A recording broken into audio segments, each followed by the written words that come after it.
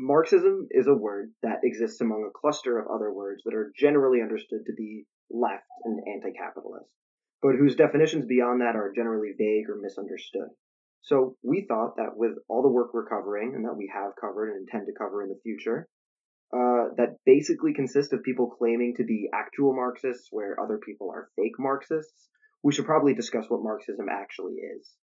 Our principal sources for the day are going to be The Communist Manifesto by Karl Marx and Friedrich Engels, and Principles of Communism by Friedrich Engels. And we're going to build an understanding of the basic tenets of Marxism, discuss how it differs from other forms of socialism, and then in a follow-up episode, we are going to go step by step on a walk through Marx's critique of the Gotha program. This is We Read Theory.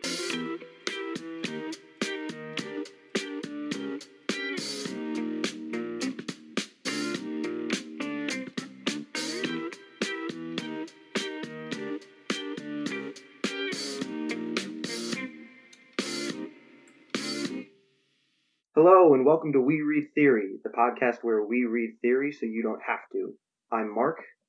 I'm Alex. And today we're going to be talking a little bit about Karl Marx, as we said before.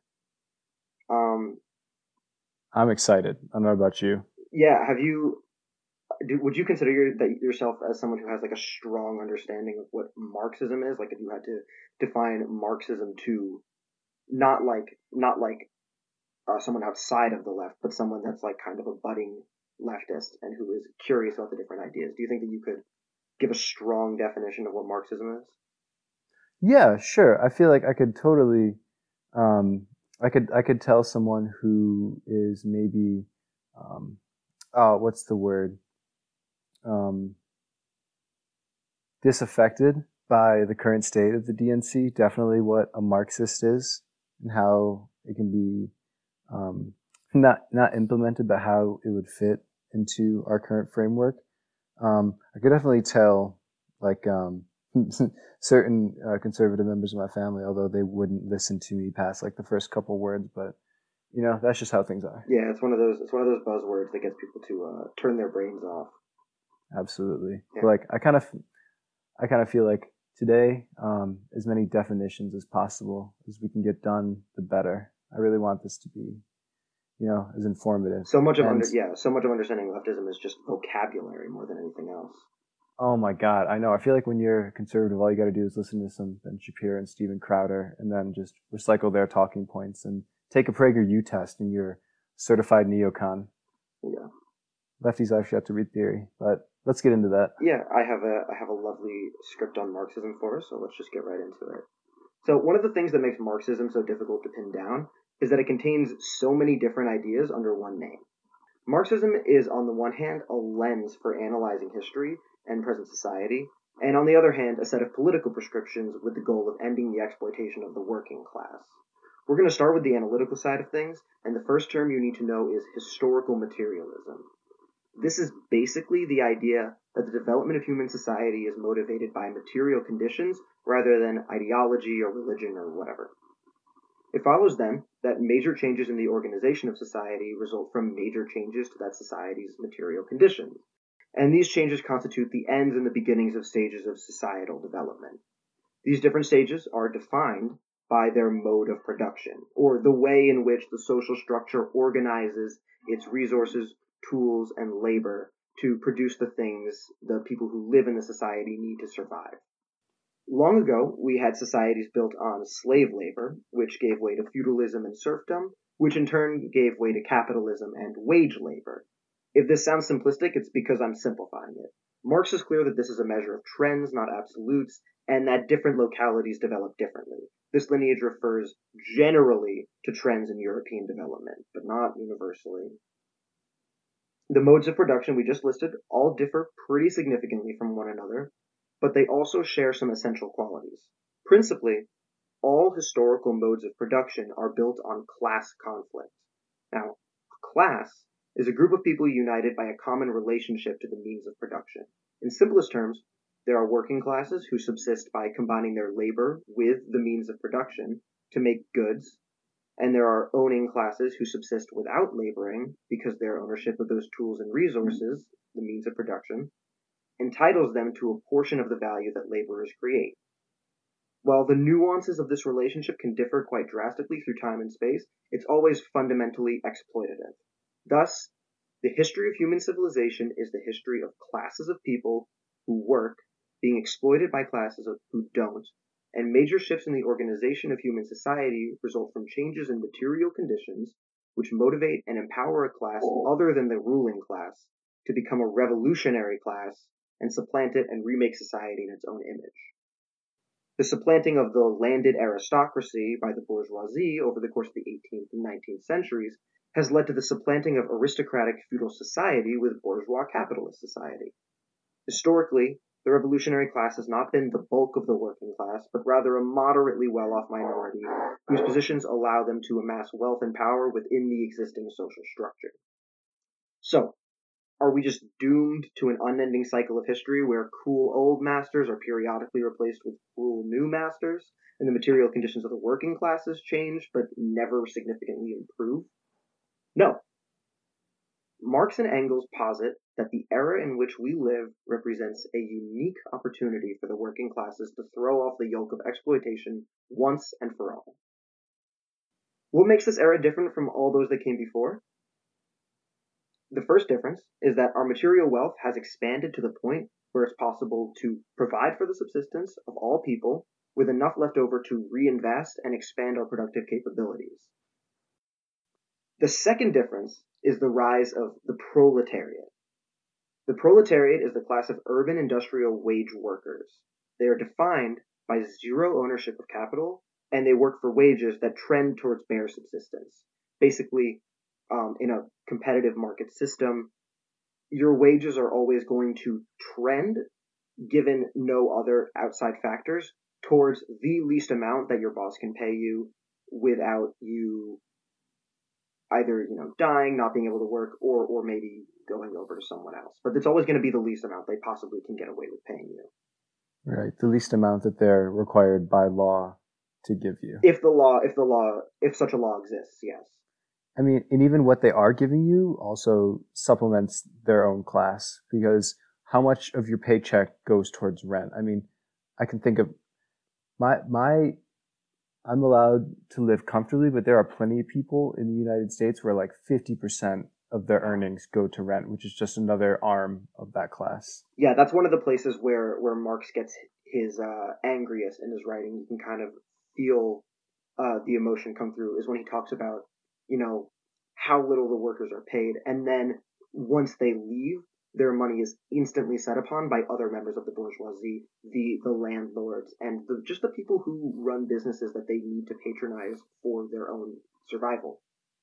Exactly. Yeah. And like I saw the $1,200 stimulus check that people are supposed to get.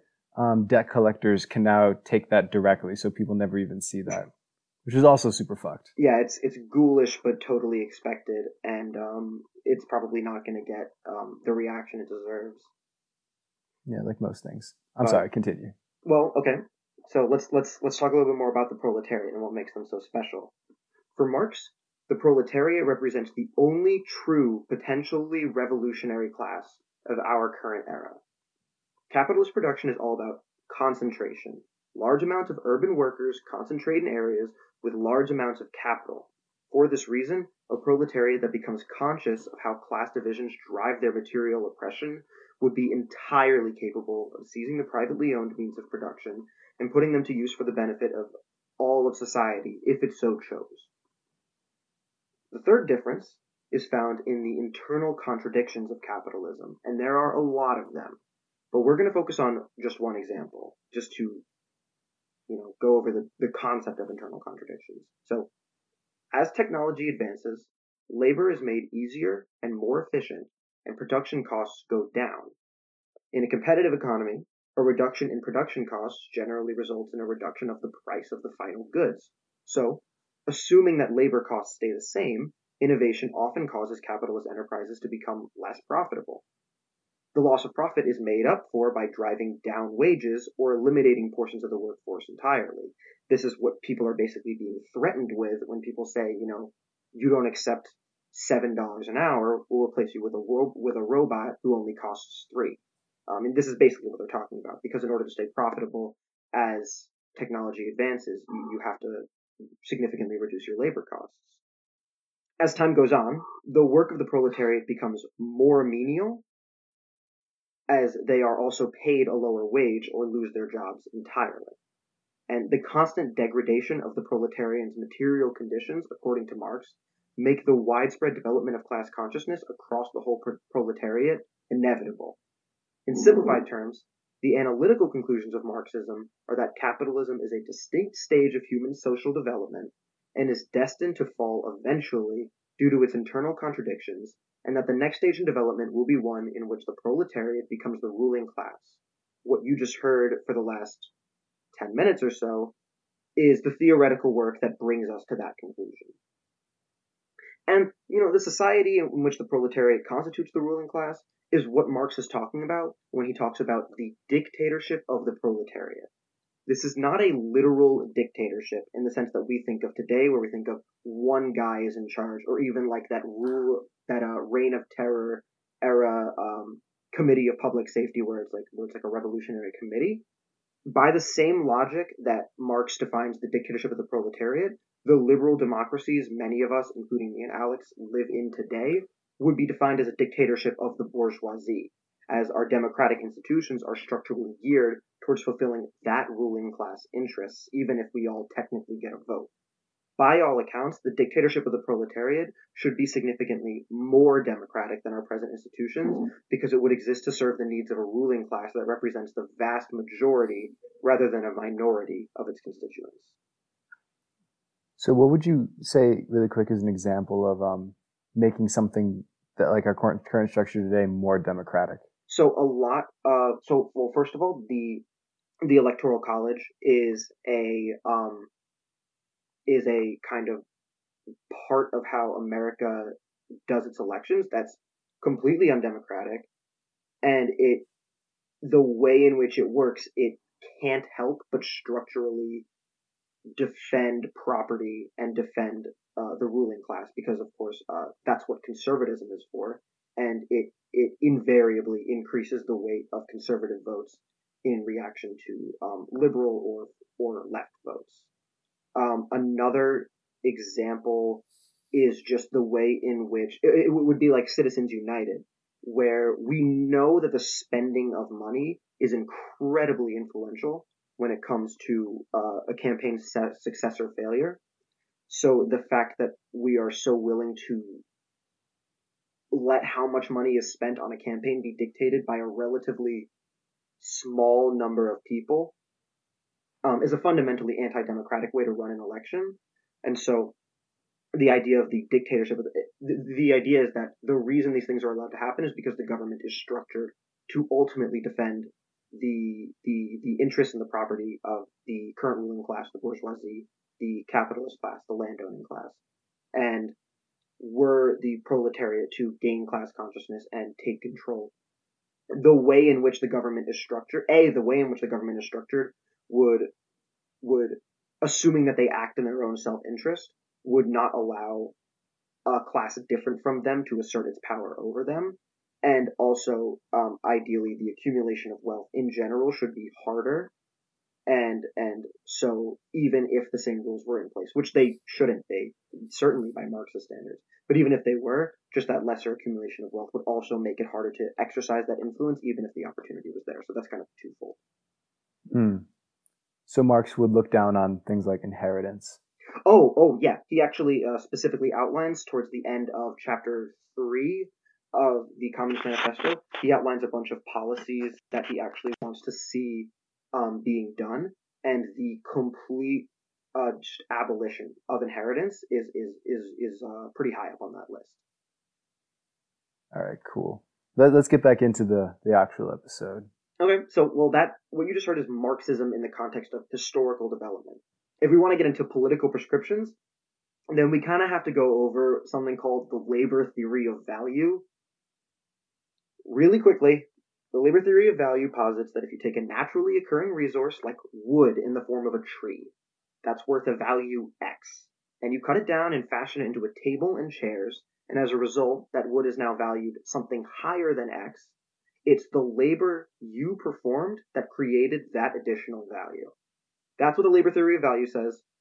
What it doesn't say is that all forms of labor are equally valuable. A novice craftsman does not impart 4 times as much value into that wood just for taking 4 times as long as a master to do it. If we accept this theory, the labor theory of value, we must come to one of two conclusions. We observe that Jeff Bezos' wealth, for example, grows by a few 100,000 times the rate of his average employee. So we must either conclude that Mr. Bezos' labor is genuinely worth hundreds of thousands of times what his average employee's labor is, or that he's compensated for something other than labor. Now, obviously, the second is true. Jeff Bezos' wealth increases principally because he owns the largest chunk of Amazon and is therefore entitled to the value the company accrues. And here's the thing. If value can only be created through labor, then an increase in the value of Amazon can only have come from the labor of Amazon employees. What this means is that the lion's share of Jeff Bezos' net worth is value created by his employees rather than his own personal labor. Marxists consider this method of wealth accumulation to be a form of extortion. Every $1 billion accrued in an owner's stock portfolio is $1 billion stolen from the workers who created it. A critic of Marxism might argue that this state of affairs is justified because all exchanges are voluntary. No one is holding a gun to the workers' heads and forcing them to work for a wage that represents only a portion of what they actually produce. But here's the problem with that. We are born with a gun to our heads. If we don't perform useful labor, we can't eat, we can't drink, we can't protect ourselves from the elements, and it's only by combining labor with means of production that it becomes useful, and someone else already owns all the means. Fundamentally, your choice is take a raw deal or die. And no one ever asked if I thought that was okay. No one ever asked you either. That's also so true. And the argument that that all this is voluntary is like you don't have to do anything, you can die instead, makes the people who are in these really shitty situations working for minimum wage, barely making rent, really mad at the people who may not be able to work, and completely misdirects their anger and only fuels the interest of owners. Yeah, the beauty of the way the bourgeois acts as a ruling class is how the way they antagonize the working class is just as liable to turn them against each other as it is, and generally even more liable to do so than it is to turn them against the people who are actually causing them harm in the first place. Yeah, I think the greatest trick that conservatism and, I guess, neoliberalism ever pulled was convincing rural Americans that they had more in common with billionaires than people who lived in the inner city, or convincing white suburbanites that, I don't know, making peace with everything was more important than helping out both of those parties. Yeah, that kind of goes back to what we talked about in our episode on Martin Luther King and the letter from Birmingham jail, and the preference of many people of like the moderate in general, of a negative peace that is the absence of tension to a positive peace that is the presence of justice. That was well put. I like that. Yeah, thank Dr. King for that one. And yeah, it's like if you're gonna use the argument that it's okay because it's voluntary, it's like, I don't know, look around. If this is what voluntary looks like, then what good is voluntarism? Like, of course, I believe in like voluntary association, but if this is the only way it can possibly exist, if this is what that word has to mean, then I'm not in favor of it at all. Yeah, that's also kind of funny because I think one of the core tenets of Marxism, which people say it's voluntary to work, but in a fully communist system, equal liability of all to work is one of the core tenets, which I think is misunderstood because there's an equal liability to work in capitalism as well.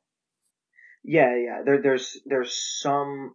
I mean, and we could talk all day about different ways of organizing a socialist system or a communist system, and to what degree you could compel people to work, and to what degree you would just have to trust them to do it, depending on what you decide to do.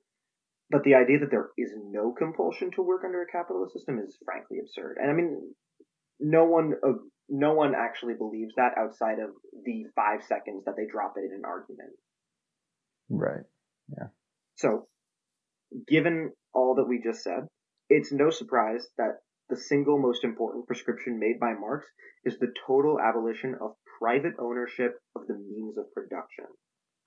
The ultimate goal of Marxism is to establish a stateless, classless society based on the principle from each according to his ability, to each according to his need. But, as we saw in our reading of Vladimir Lenin's State and Revolution, there must be some form of transitory period in which the proletariat forms a new state apparatus that elevates the proletariat to the position of ruling class, the dictatorship of the proletariat. At this point, the state can be entrusted with responsibilities like land expropriation and the canceling of rents, the implementation of steep progressive taxes, or the centralization of infrastructure for communications, transport, the giving of credit. This basic framework forms what is called the first or lower phase of communism. The long-term goals of the lower stage are the maintenance of the proletariat's ruling class status and the gradual abolition of private property and wage labor. Since the bourgeoisie is defined by private ownership of the means of production, it must necessarily disappear as private property disappears. This makes the dictatorship of the proletariat fundamentally different from other types of state power, where historically states have facilitated and moderated class conflict. This one seeks to resolve and end it entirely. By successfully accomplishing this goal, the dictatorship of the proletariat would abolish its own need to exist and, as Lenin argued, gradually wither away the whole state apparatus entirely. The result of the abolition of class differences and the withering away of the state is, of course, a society without class or a state.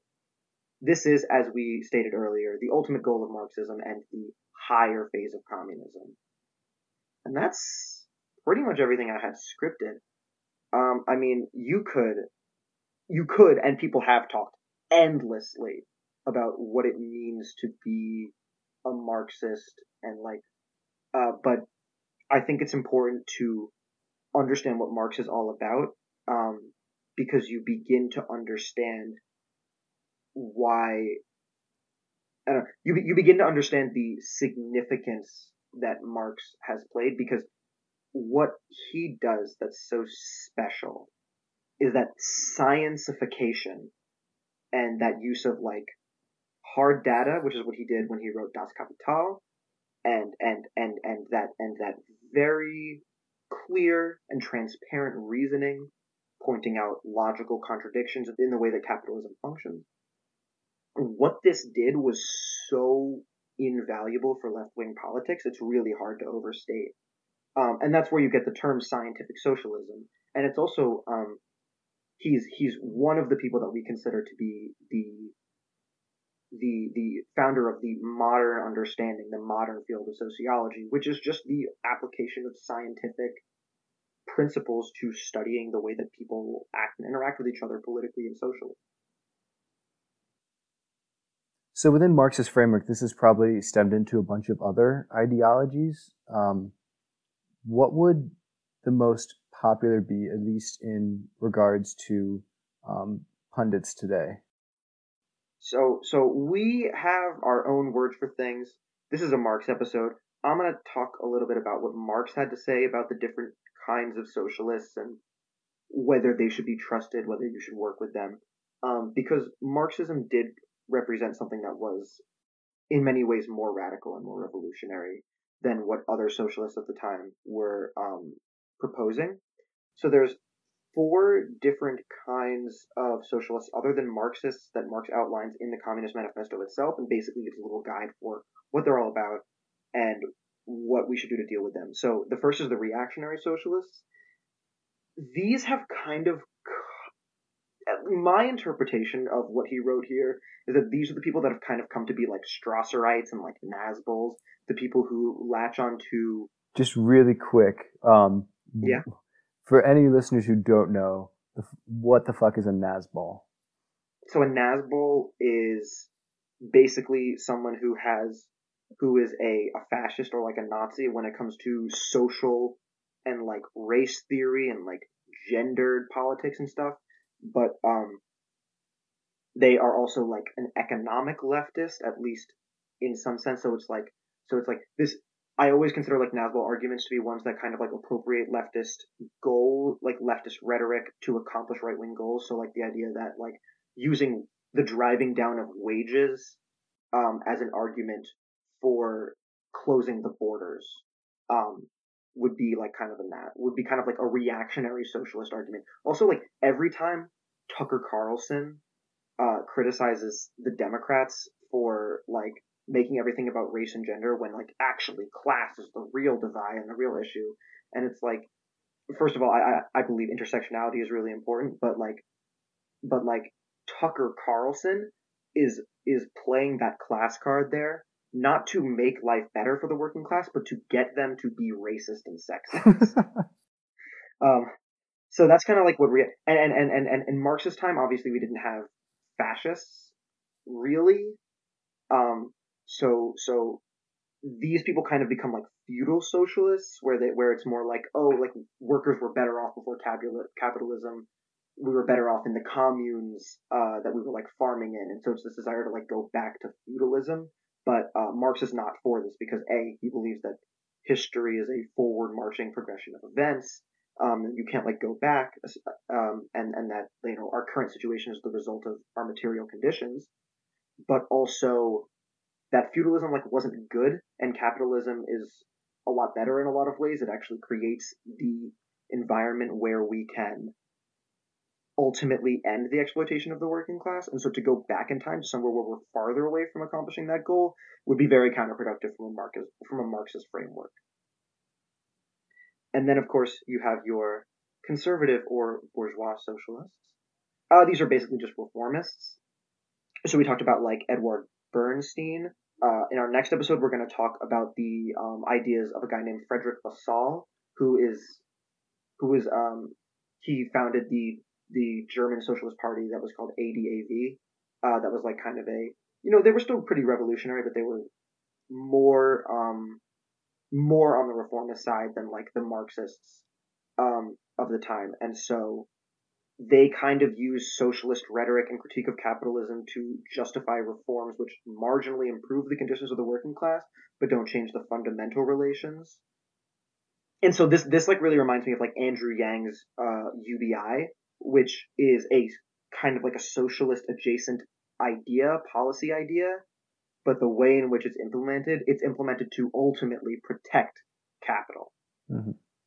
But it's meant to protect it from revolution as opposed to from people, getting slightly higher wages. Yeah. Pretty sure I've already said it before, but it's pitchfork insurance. Yes, exactly. There's critical utopian socialism and communism. So this kind of refers largely to a lot of the people that came before Marx that were espousing socialism. And like I said before, what Marx gave to socialism is so valuable, that scientification. Before Marx, they were doing basically the same thing that every other political movement in history had ever done, where just a bunch of people would like lock themselves in a room and like think real hard and like try to come up with something instead of like looking at the world. and so these are like kind of like, this is how you get the like utopian socialism of someone like Proudhon. The major failings of this way of thinking for Marx is that it's not based on the elevation of the working class to the state of ruling class, but rather like this kind of ephemeral like abolition of class that comes once and for all. It reads to me through Marx's words to be kind of similar to like the anarchism of someone like a Kropotkin or a Bakunin. And it's not based on historical materialism. So it can often take a reactionary character because if you're not basing your socialism on historical materialism, then you're always leaving that door open for people to say, maybe we should move back in time because capitalism is so bad for the workers. And at the time, God, it really, really was, even so much worse than today. Yeah. And then, of course, the last group that he talks about is the democratic socialists. These are sort of, at least, once again, this is all through Marx's lens and Marx's framework. These to me seem to be the people that are interested in establishing that first phase of communism, and that's kind of like their goal. So they don't want to totally destroyed the existence of the state or of like entirely, or of like wealth inequality entirely. Like they're generally okay with um a society that is still kind of like has a state structure and isn't based entirely on like from each according to his ability to each according to his need. There's still a sense of like you get out what you put in. And so democratic socialists tend to be kind of okay with this sort of society. And Karl Marx basically says, work with them until you can't. If you're like a Marxist whose ultimate goal is that higher phase of communism, then he says work with the democratic socialists until you can't. So they're like more like armchair socialists? Well, I don't know about that. I mean, I think democratic socialism is a perfectly defensible position. Oh no, at least in terms of what Marx thinks about them. I just wanted to... I don't know if I'd say that he thinks that they're armchair socialists. I just think that he would probably say that they are not quite. I think that he's like generally like pretty like likes these people just fine. He just thinks that they're ultimately not ambitious enough, and if they get what they want, like things will get better, but they're not gonna like. They'll be treating the illness instead of totally fixing it, because ultimately it's that like complete decommodification of all the things we need to survive is like the ultimate goal. And so there would still be this presence of the commodity form in a democratic socialist system, even if private ownership of the means of production is in some way or another technically abolished. Mm-hmm. I feel like that's how a lot of people are feeling about, at least right now. I mean, democratic socialism is in right now, absolutely. Yeah, that people are feeling just not represented by the DNC anymore. At least about 4 people on Twitter are. That's where I get most of my social interaction nowadays, unfortunately.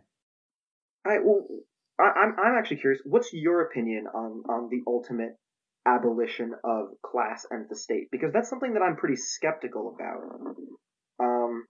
I'm a strong believer in anything is possible, but I'm not a strong believer in anything is something that we could. I don't know. I guess I kind of see the total abolition of like the commodity form and of like class and the state as something that we aim to approach asymptotically, but like you're in a sailboat, you're tacking towards it, not a powerboat speeding towards it. You just swing towards it in the general direction, you know? Not to get Jewish up in here, but it comes from, but like it reminds me of like a phrase amongst like Talmud scholars where like they're told, you know, you're not expected to finish the work, but you're also not permitted to stop. And so I think that kind of makes me a democratic socialist, which is okay with me. Yeah, it's not the worst. And I like democracy a lot, and I do get a little bit skeptical about like the hyper local government of like commune systems, like what Kropotkin was talking about in our first episode, because I don't believe that all forms of oppression arise solely from class-based oppression. I do believe that there's other stuff going on, and so I think that if you leave it up to like a local commune, there's going to be a lot of that kind of stuff going on, and you're not going to have any apparatus to deal with. And so, and you know, yeah, that's just my little bit of like skepticism about that. But I do think it's a general good goal to attempt to approach, regardless. Right, yeah. The fully automated luxury gay space communism, unfortunately, is never going to happen. But I don't know. I'm definitely not an anarchist in any sense of the word. Well, actually, maybe this would be a good opportunity to really hash out the distinctions between anarchism and communism, because ultimately, like they're going for the same thing, right?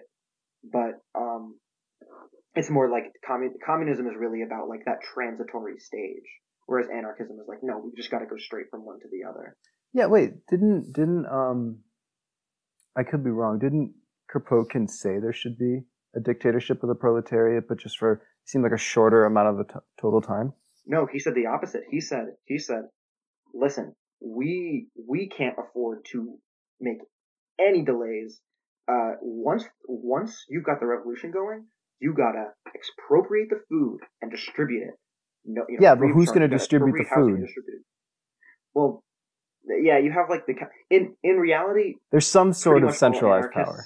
have some kind of like centralized and like hierarchical way of doing it. I actually don't think that that's like particularly hypocritical, and obviously it's something that you have to do if you're like doing this. A revolution is kind of an inherently authoritarian thing to do, which doesn't necessarily make it like a bad thing. But I'm still a strong believer in the transitory state if that's your ultimate goal, because I think that human beings are a product of their environment, and so I think we need to mold humans that are capable of living in a society like that by gearing our present society to make them that way. And I don't think that going directly to that stateless class of society, even if it was possible, is necessarily going to get you those results. If your ultimate goal is for people not to, if your ultimate reason for being a Marxist is so people don't die, a violent revolution, at least in the state we have right now, would be fucking horrible for accomplishing that goal. Like you said, you need to mold people into people who are willing to take that next step and willing to rely on each other. Like, there'd be currently way too much infighting, food supply lines would break down, people would die. Well, sure. I mean, yeah, revolutions are always messy business. Right, but it wouldn't. I'm just saying there would be a lot of infighting. It wouldn't be bourgeoisie versus proletariat. It'd be a whole lot of proletariat infighting and a couple paramilitary groups going to hang Jeff Bezos upside down. Well, that's the thing. This is why you keep seeing like memes about how the tanky take is always the objectively correct take anytime anyone tries something in real life, and it's like it does kind of show in the historical record, because like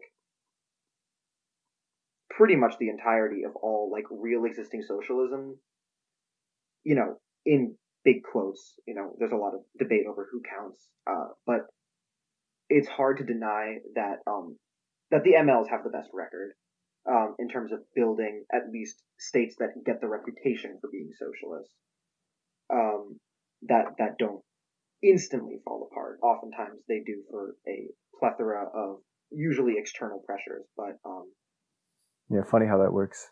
Yeah, it is funny how that works. But yeah, it is an immensely material thinking and heavily like practical methodology for establishing a socialist system, and ultimately like what you have to leave behind in order to get there is a lot of the things that socialists like cling to very romantically about like democracy and about like individual liberty. And it's tough because ultimately those are the things you're trying to establish for people. So you have to be, you just gotta be smart about it, I guess. That's how, we got our ostensibly democratic constitution in a completely authoritarian manner, where a bunch of guys went into a room and wrote a new constitution as the Confederacy, the original Confederacy, the Articles of Confederacy was falling apart, and they just like wrote a new constitution. So this is the law of the land now. So all I'm hearing, no, go on. No, go ahead. I was just gonna say, all I'm hearing is that I should continue doing what I'm doing and cyberbullying Charlie Kirk on Twitter for having a small face, and everything will turn out fine. You need to reduce the size of his face by about 15% and see if anyone even notices. Ooh, that'd be good. That'd be good. All right. Is that about it for what we all have to say about Marx for now? Christ. Yeah, I got bread in the oven that I'm gonna have to take out soon. So you want to play us out? What a perfect bread boy you are. Actually, do you want to plug our social media real quick? Holy fuck! I am the social media manager. You're right. You can follow us on Twitter. You can give us new episode ideas on Twitter. You can critique this episode on Twitter. You can retweet us on Twitter. Tell your friends about us on Twitter at We Read Theory Pod.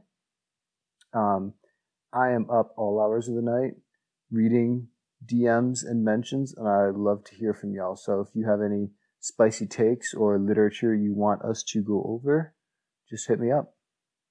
All right. Thanks for listening, everyone. Love you guys.